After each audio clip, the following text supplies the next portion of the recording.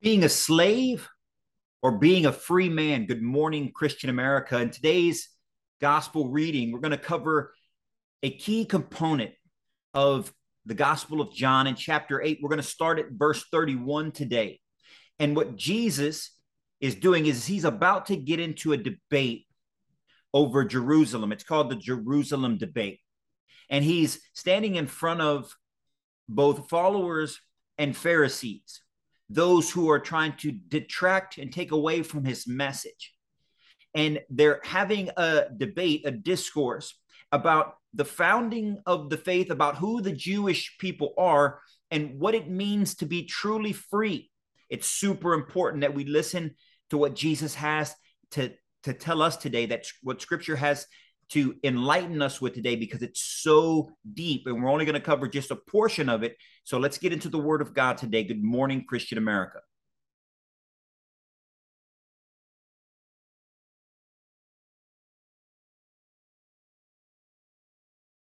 And good morning, Christian America. Eddie here, is always, representing the Christian American revitalization effort, where we seek to revitalize the Christian faith across our nation. We don't ask for donations, we ask for your participation.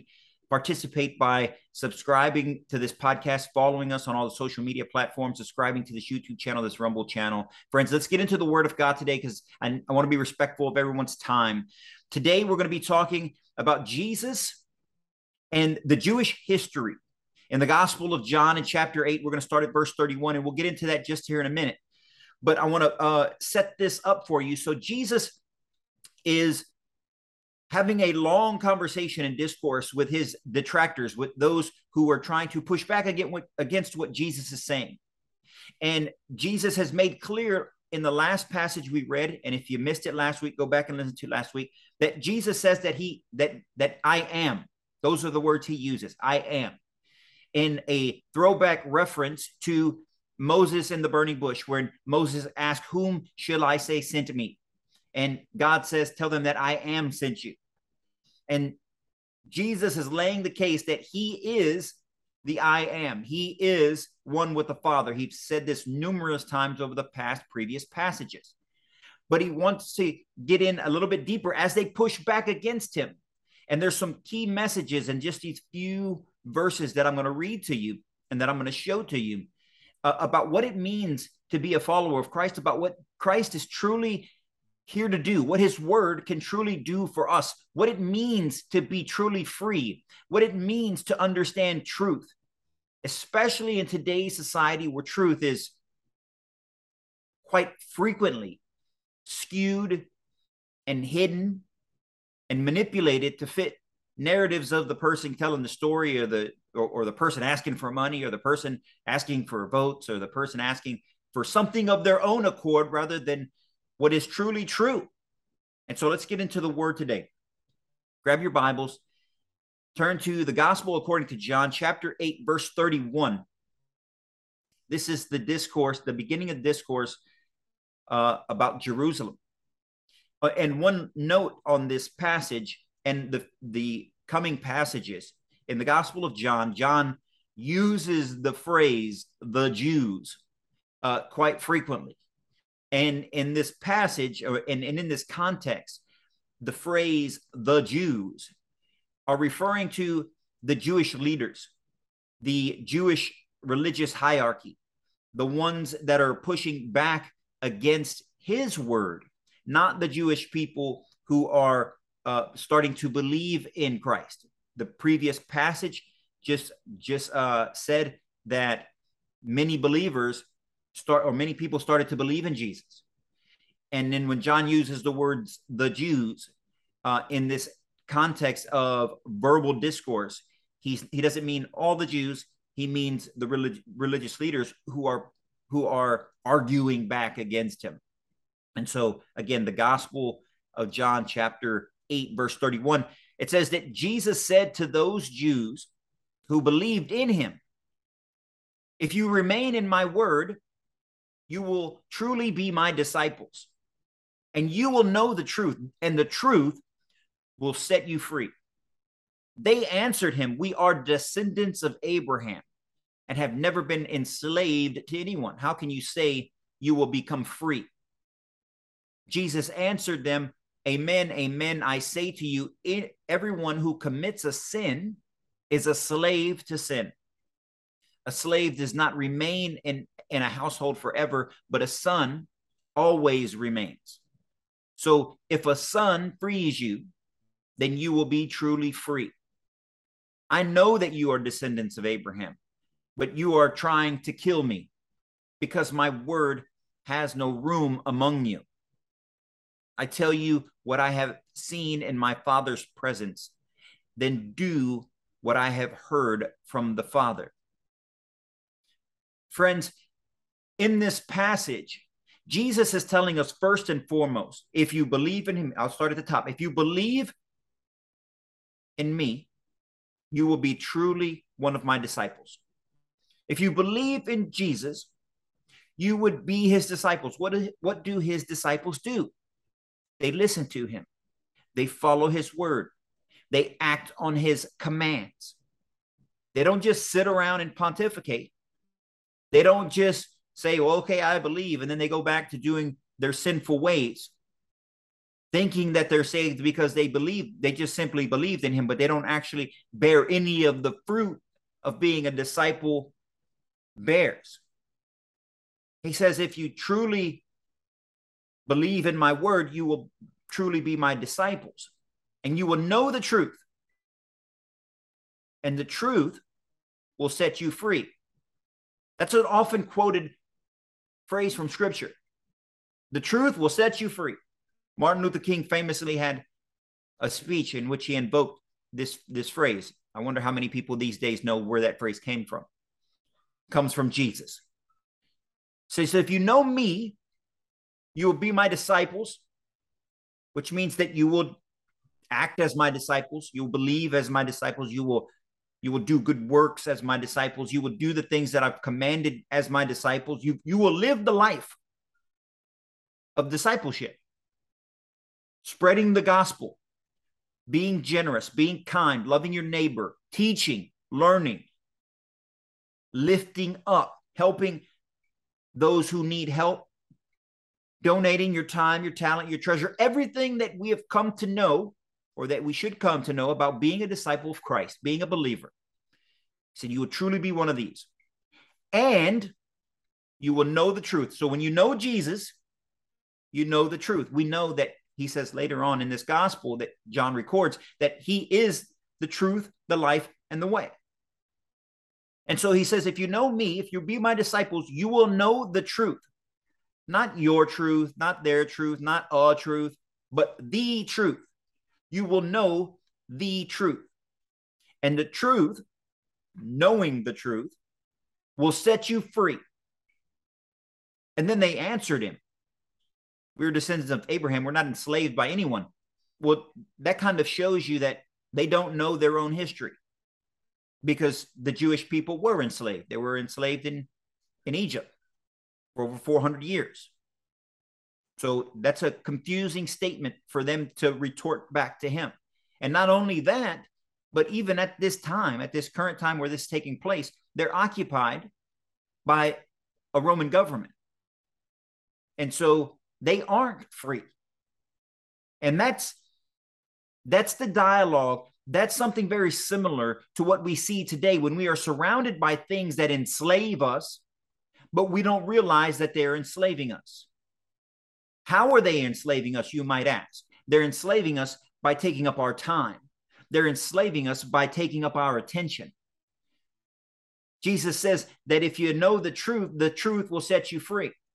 If you know the truth that these things that are trying to detract you or distract you or gaslight you or get you upset, to take your time off of your tasks of being a disciple, off your task of living your righteous life, off your task of doing the best at your job, doing the best in your family, being a good parent, being a good spouse, being a good neighbor. These are the things that make you truly a disciple. But when you spend your time being a slave to the things that take away from the truth, that distort truth, things like the news, things like politics, things like,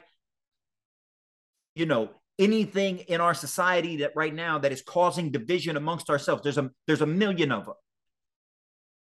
When you put your time and effort to those things, you're a slave. And you could easily say, just like these Jewish people in Jesus's time that said, we're not slaves. We're not slaves. We live in the land of the free. But Jesus corrects them, and he says, if you are committing sin, you are a slave to that sin. Again, we tend to look at what's in front of us. Jesus looks to what is above us. And therein lies the difference. If you're a slave to sin, then you are a slave. If you're a slave to arguing on social media, if you're a slave to hatred towards your brother, if you're a slave to vitriolic conversation and gossip about friends because of things that maybe you don't agree with or that you have a problem with, if you are a slave to rancor and obscene political discourse, and I say that because this is going to be on social media, then you are being a slave to that sin. And you are not free, no matter where you live, no matter if you're in the land of the free. And we must not look at things of below. We must focus our attention on what is above. And there is the difference between being a Christian and just being someone who lives for the world. Jesus says that a slave does not remain in the household forever. Slaves are bought and sold. They're given away. They do, in the historical sense, their property and people, the owners of slaves, do a whole bunch of things with them. But the son of the slave owner remains in the household. And he's equating God as the master of the house, the son as himself, and all of us as slaves to this world. And said that the only one who can set us free, the only one who can set the slaves of sin free, are the son of the household, who has the keys and will free them. He's referring to himself. And then he says, I know you're descendants of Abraham, but you're trying to kill me because my word has no room among you. Isn't that true also of today, that God's word has no room among you? When someone invokes God, even the people who call themselves Christian turn to look at that person as if he's a con artist, as if he wants something, as if he's trying to hoodwink or bamboozle someone. He's got his own agenda. And those who don't believe in God, who don't believe the word of Christ, tend to look at that person as someone who's crazy, as someone who's dangerous, as someone who's a threat. Friends, this is exactly how they looked at Jesus. Those two differences, and there's many gradations in there, are exactly how they looked at Jesus. The religious looked at him as a threat, and the irreligious looked at him as foolish and as a danger.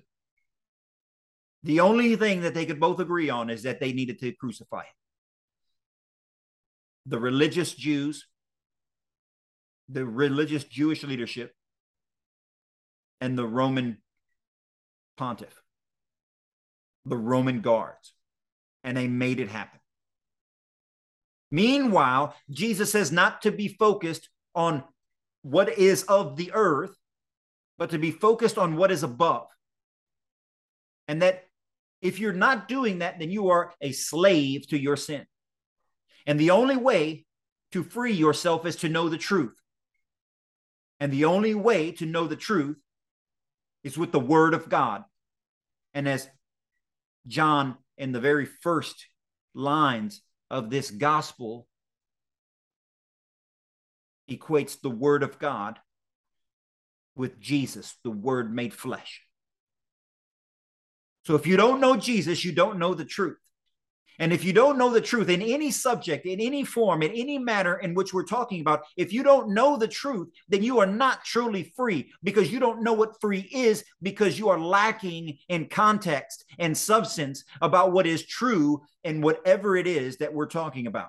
You are a slave to someone else's opinion. You are a slave to someone else's news. You are a slave to someone else's agenda. You are a slave to someone else's ideology. When you don't know the word of God, when you don't know Jesus, when you don't follow him, you don't become a disciple of him, you can never be truly free. And so we, as Christians, need to find a way to do that. We need to find a way to be free. We need to turn away from the hatred and divisions, the things that would divide us amongst our brothers and sisters in Christ. We need to build bonds of friendship and relationship and community, one that transcends whatever the topic of the day is, and live a more righteous life together. And that's what we're trying to do here with the Christian American Revitalization Effort, is trying to build a community that lives a more righteous life together. Friends, if you support that mission, again, just follow us on social media. Subscribe to this podcast. It comes out every Monday.